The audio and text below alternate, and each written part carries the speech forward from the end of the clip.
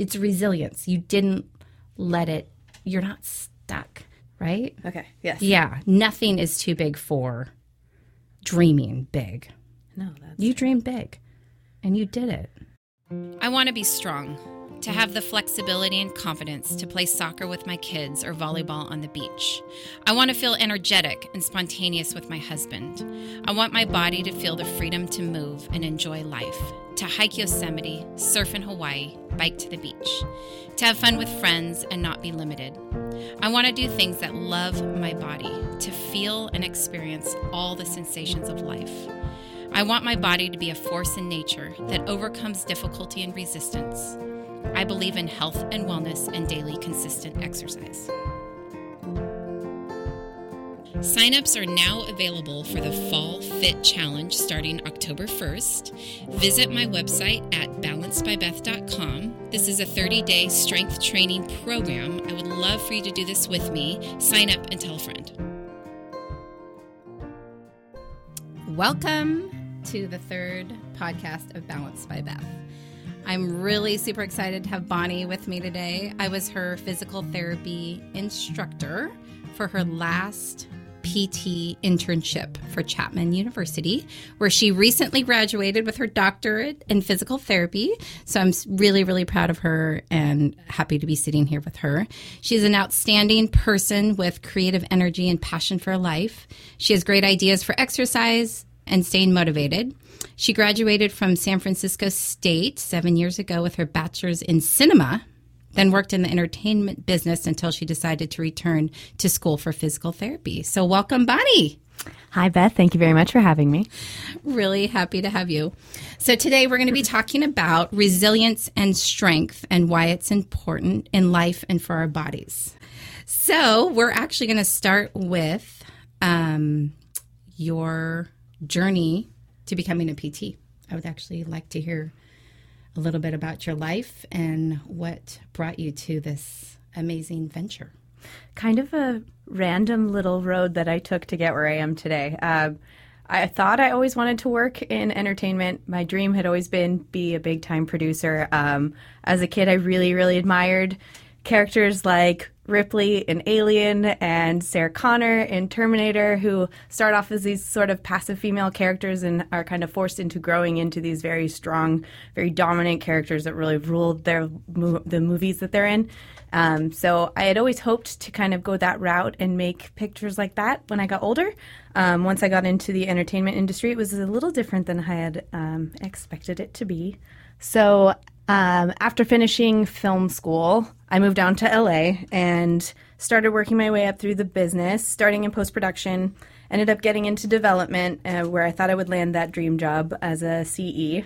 And lo and behold, the day of that promotion wasn't as exciting as I had hoped. My boss ended up being out to meetings for the rest of that week, and I sort of had a lot of reflection time over at CBS Radford to sort of figure out what I wanted to do with my life and if this was really the route that I wanted to go or if maybe it was time to take a different direction. I logged on to my Yahoo email account, and this is an embarrassing part of the story, but the news feed that pops up that just you can scroll through that says, you know, what's ever going on in Washington or around the world, or take a personality test. One of the stories that popped up said top 10 most rewarding career paths. So I clicked on that one and scrolled through the 10 options that they had listed, one of which was physical therapy. And I had never been to physical therapy, but it sounded like an intriguing direction. So I started researching it, ended up finding someone that I could shadow. Took about 2 weeks where I was going after hours and sitting in just watching the physical therapists in Vargo Physical Therapy, which is over in Sherman Oaks, and decided that I would take a leap of faith and return back to school and try something new. And how many years had you been out of school? So when I graduated with my cinema degree, and I decided to go back to school in 2012. So it was a long time out, and I had about 17 prereqs once I actually got down to figuring out the process in order for me to even apply to grad school, which is then a 3-year program. Mm-hmm. So it's been a long road. Yeah.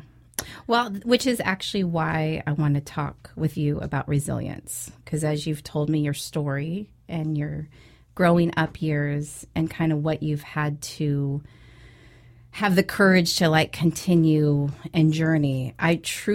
You have a remarkable story. So I would like to actually start there too. Would you mind sharing a little bit about your childhood? Certainly. Okay. I was raised in Sacramento, California. And I suppose I'm more of a typical California kid. Merged families, lots of divorces. I have half siblings, whole siblings, step siblings. And it was a lot of moving around. Even though I was always within the same city, I moved, I think, 22 times between when I was born and when I left for college. Okay. So that's because my mom would move almost every year, and so would my dad. So it became very common for me to have to move school districts.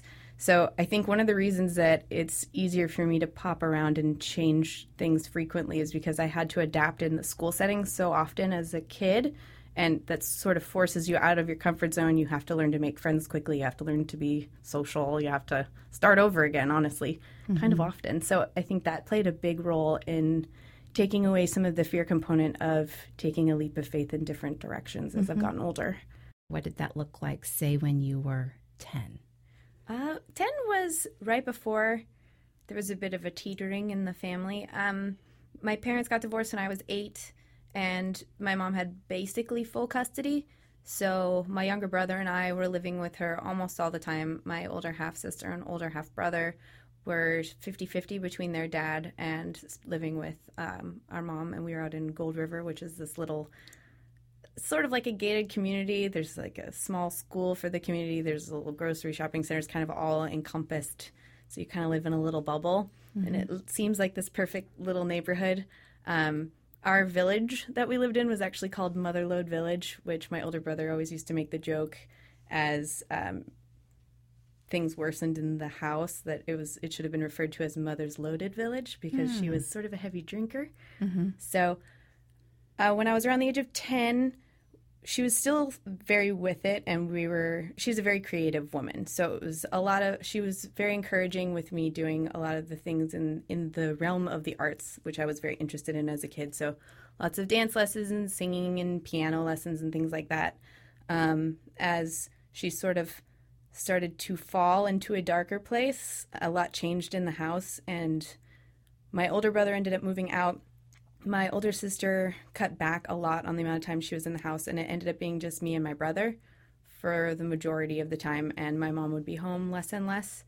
And it got kind of to a point where I was sort of raising my brother more than anything, which didn't seem weird to me when I was that young. I just didn't know that there was anything wrong with that or different. However, it was interesting because I did have this intrinsic nature to know to hide it from other people. So that was something that was, I don't know where that comes from because no one ever told me to not say anything, but I do remember making sure that I would get my brother up for school. I'd get him to class. I'd make sure he did his homework. I would normally rollerblade with him to make sure that he would get there on time. I would, make us dinner and stuff when I got home, and I would never mention to anybody, and I would try to hide it from like teachers and never mentioned it to my dad.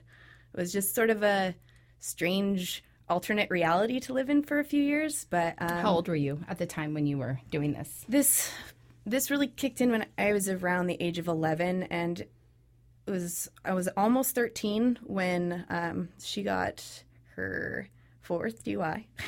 And I don't know, it was just like kind of an ugly constellation. All the stars aligned, or she happened to be arrested but had not paid the electricity bill, the water bill. We didn't have any food in the house, so my brother and I were just sitting there waiting for her to come back, and it had been 4 days with, we didn't have water, we didn't have anything to eat, we didn't know if she was actually coming back. So we went across the street, I called my dad, and my stepmom ended up just coming out to the house, and we just took armfuls of clothes out of our drawers, threw it all in the trunk, and didn't really hear anything from her for a while. I'm assuming she was just locked up for a while. So it was when she got out that things got ugly, and she wanted to keep that alimony, keep those kids at the house. So it kind of turned into a horrific battle between my parents, which I think they tried to keep us out of as much as they could. Not that that was an easy thing to do, because my mom has a force to be reckoned with. But so that was 10 was probably the last good year I could say that there was sort of living with her, where she was still sort of with it. And then after that, it was much more of me being a very independent kid, sort of supervising the house. Yeah. And how do you think that shaped you? I think that played a very big role in that, in conjunction with me popping around schools all over the place. I think those two things together have really formed my ability to sort of make things work wherever I am, and if I need to change things up, to just adapt. I don't think I would have those skills if I wouldn't have sort of been forced into it in a much darker reality as a child. Well, I think that's what really impressed me about you, just getting to know you this year. And, you know, we're talking about resilience and the capacity to recover quickly from difficulties, and that you have an inner toughness and an inner strength that I think serves you really well. And, you know, recently graduating with your doctorate of physical therapy, you know, being away from school for 9 years? Yeah. I mean, that's not insignificant and a really big accomplishment. And I just wanted to pull that out of you because I feel like this story is pretty significant in your life. And then as we think about people and difficulties, you know, we work with patients that have a lot of challenges. I'm always trying to think like how to help them become stronger, like to be more resilient when they encounter difficulties. And I think just the story of your life is really remarkable and needs to be recorded. Yeah. So I do want to talk a little bit more just about the physical resilience and how to build that in our bodies. So you are currently studying for your boards. I am. And learning all about muscles. And so I was wondering if you would mind sharing about a pain or an injury you've experienced that really, you know, that you learned something from. Biggest experience I could say that I learned from a physical ailment. For my graduation gift, when I finished my undergrad program, I went to Europe for a month and a half with some of my friends, and I slipped on some non-ADA compliant surface in Greece and smashed my knee, and it's got super swollen, and I had a tough time walking, but I just figured it was not a big deal. I just got a bruise or whatever, and it would go away. The pain continued for the remainder of my trip. I came back, and I was having a lot of trouble running, and every time I would run, my knee would swell up afterwards, so I finally decided I would go to the doctor. That's not something I was raised to do. And that's interesting. I know. No one goes to the doctor in my family. Another interesting path for me to choose. Yes. So I went and got an x-ray of my knee. There was nothing really that the doctor could see in the imaging. So then they got an MRI, and I was given a very basic report of a potential meniscus tear. That was all I was told. Nothing following up, nothing explaining to me what that was. So me being the person I am, went home, slightly panicked that there was something wrong, not understanding what it is, and feeling like the internet is the best place to find answers. So I Googled, and I got on WebMD, and I started looking up meniscus tears, and what was virtually, I mean, you couldn't even really see it on imaging, and I have never done anything to have it dealt with at this point. I mean, it doesn't bother me anymore.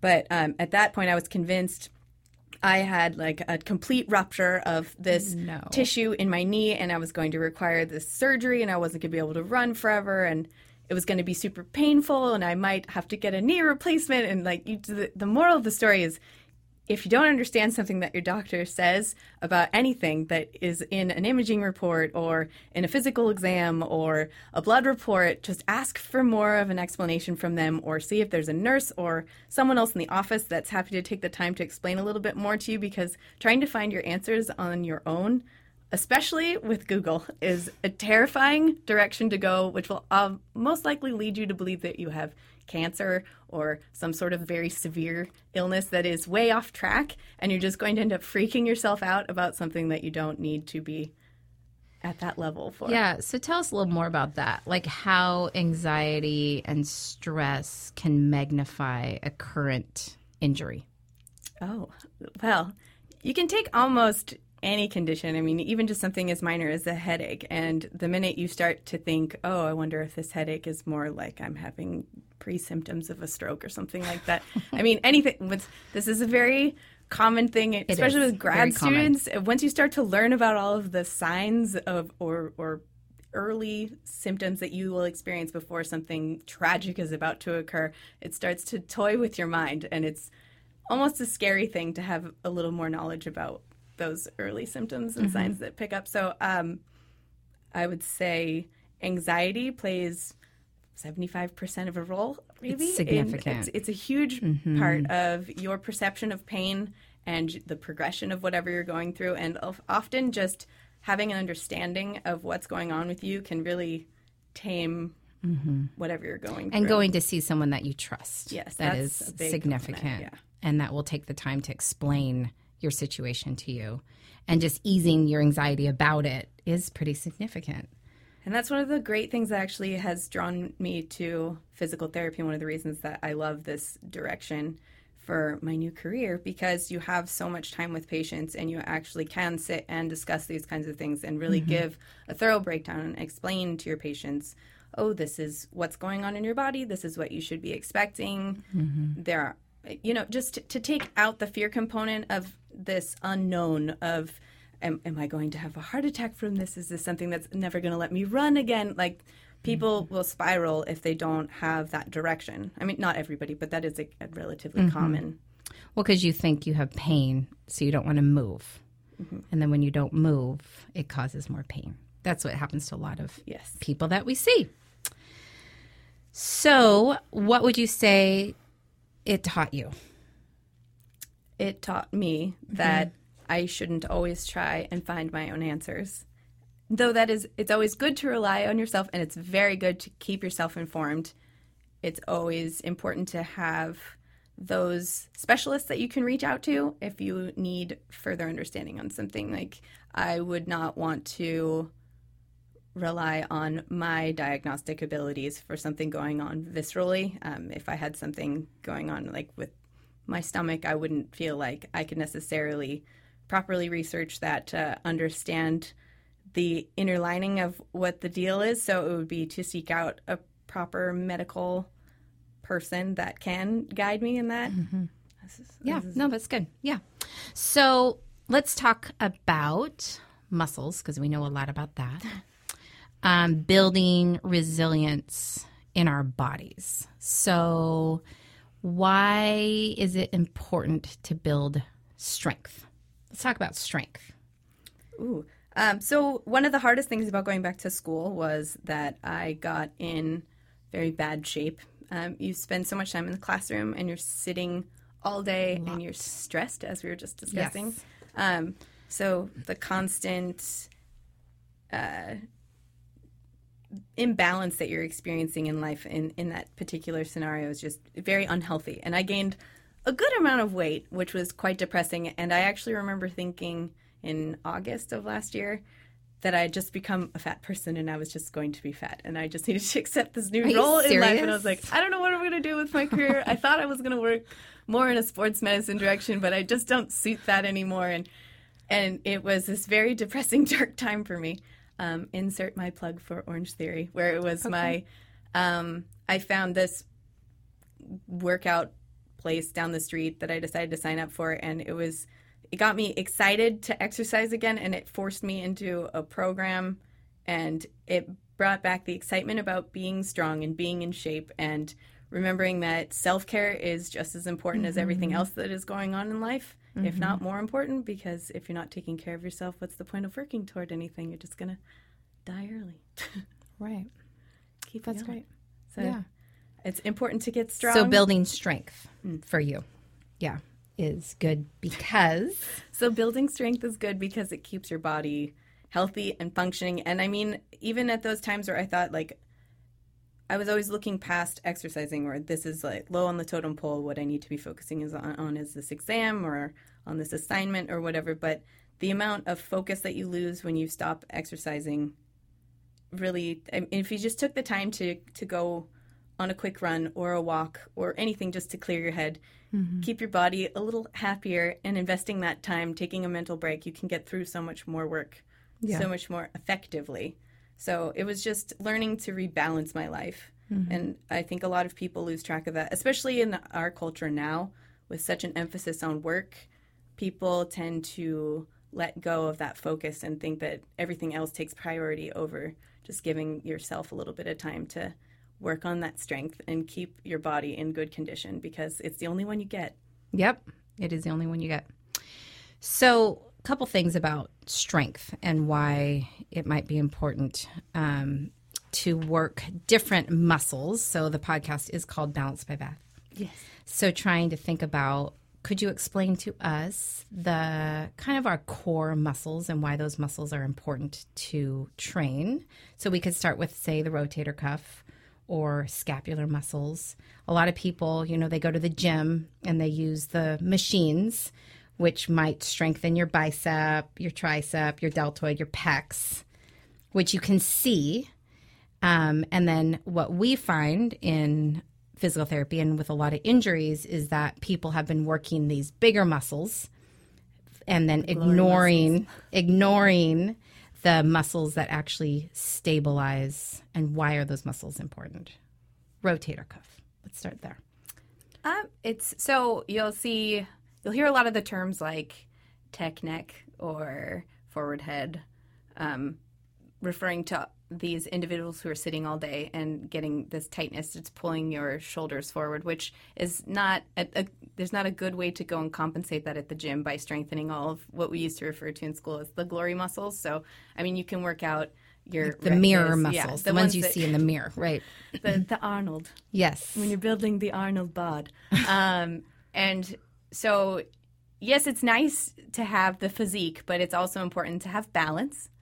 And you want to make sure that in order to have optimal strength, that your body is in proper alignment. So unless you're strengthening your muscles, like in the rotator cuff, to where you're actually positioning your joint correctly, you can't even reach your optimal strength. So you're actually working against yourself if you're not going to get yourself the stability before you start working on the glory muscles or working on the extra bulk. So you got to be balanced first before you can go beyond. It's like the stability of what your body...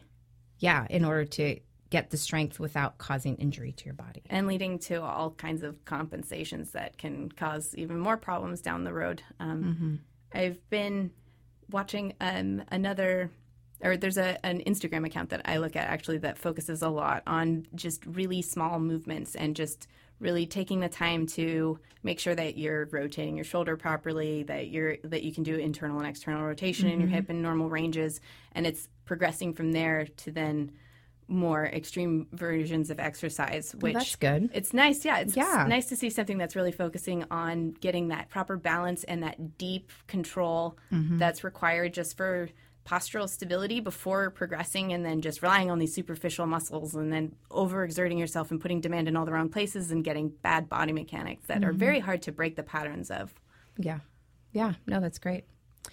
So tell me, what are your goals like for physical health? What do you hope for, say, in 6 months?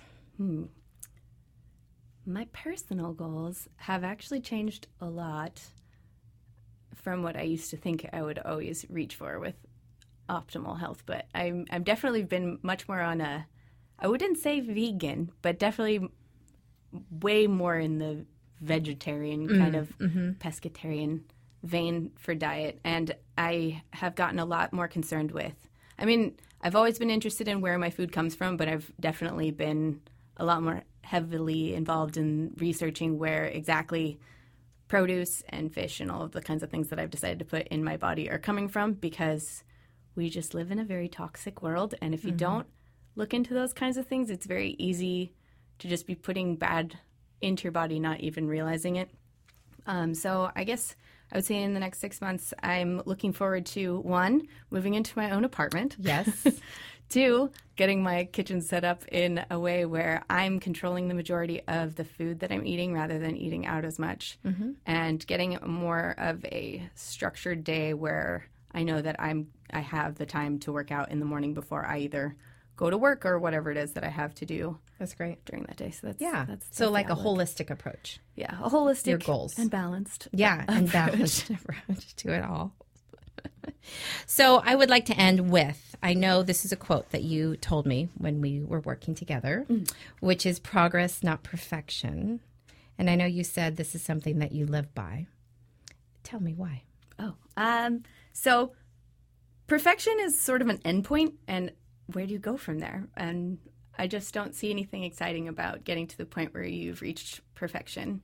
Plus, we're all human beings, and I don't really know anybody who can do anything perfectly. But the idea of progression takes a lot more ownership and responsibility, and it requires you to evaluate whatever your goals are and where you are and what it is that you're either lacking or what it is that you've improved upon, so that you don't just see something as just an endpoint where, okay, I had a goal of running a 5K there. I ran my 5K. That was perfect. And rather, it's better to be looking at, I ran my 5K, but, I did it at sea level. Maybe next time I should try and progress this a little bit more, and I'll do something at a higher altitude, or maybe I want to do a longer distance, or maybe I'd like to work on my running mechanics because I was really exhausted and I shouldn't be that tired after only 3.1 miles. So I like the idea of taking on a goal and then knowing that it's something that's more malleable, and always wanting to reflect upon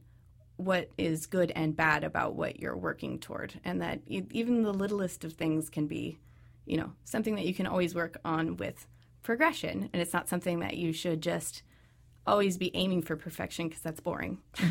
Yeah. There's nothing to strive for. I mean, if you reach it, I guess. The beauty is growth. The beauty is growth. Well, I would like to say thank you for joining me today. And I just really see you as a resilient person that has overcome a lot of difficulties. And I just appreciate how you have, just the way that you have been very creative in your life. And I would like to say thank you by encouraging me to start my Instagram. You're the reason why I started that. And I just think that you have a lot to give the profession of physical therapy. And I'm really excited to see where you're going to go. And I would love to see your background in the cinema somehow reach with physical therapy, because I really feel like the physical therapy profession needs you. So I just want to encourage you to be courageous, be bold, and to rock your exam. Oh, thank you. Less than a week. But thank you for joining me. Thank you for having me. Yes. Balanced by Beth is a podcast to inspire women to live strong. The information in this podcast is for entertainment purposes only and should not be used as personal medical advice.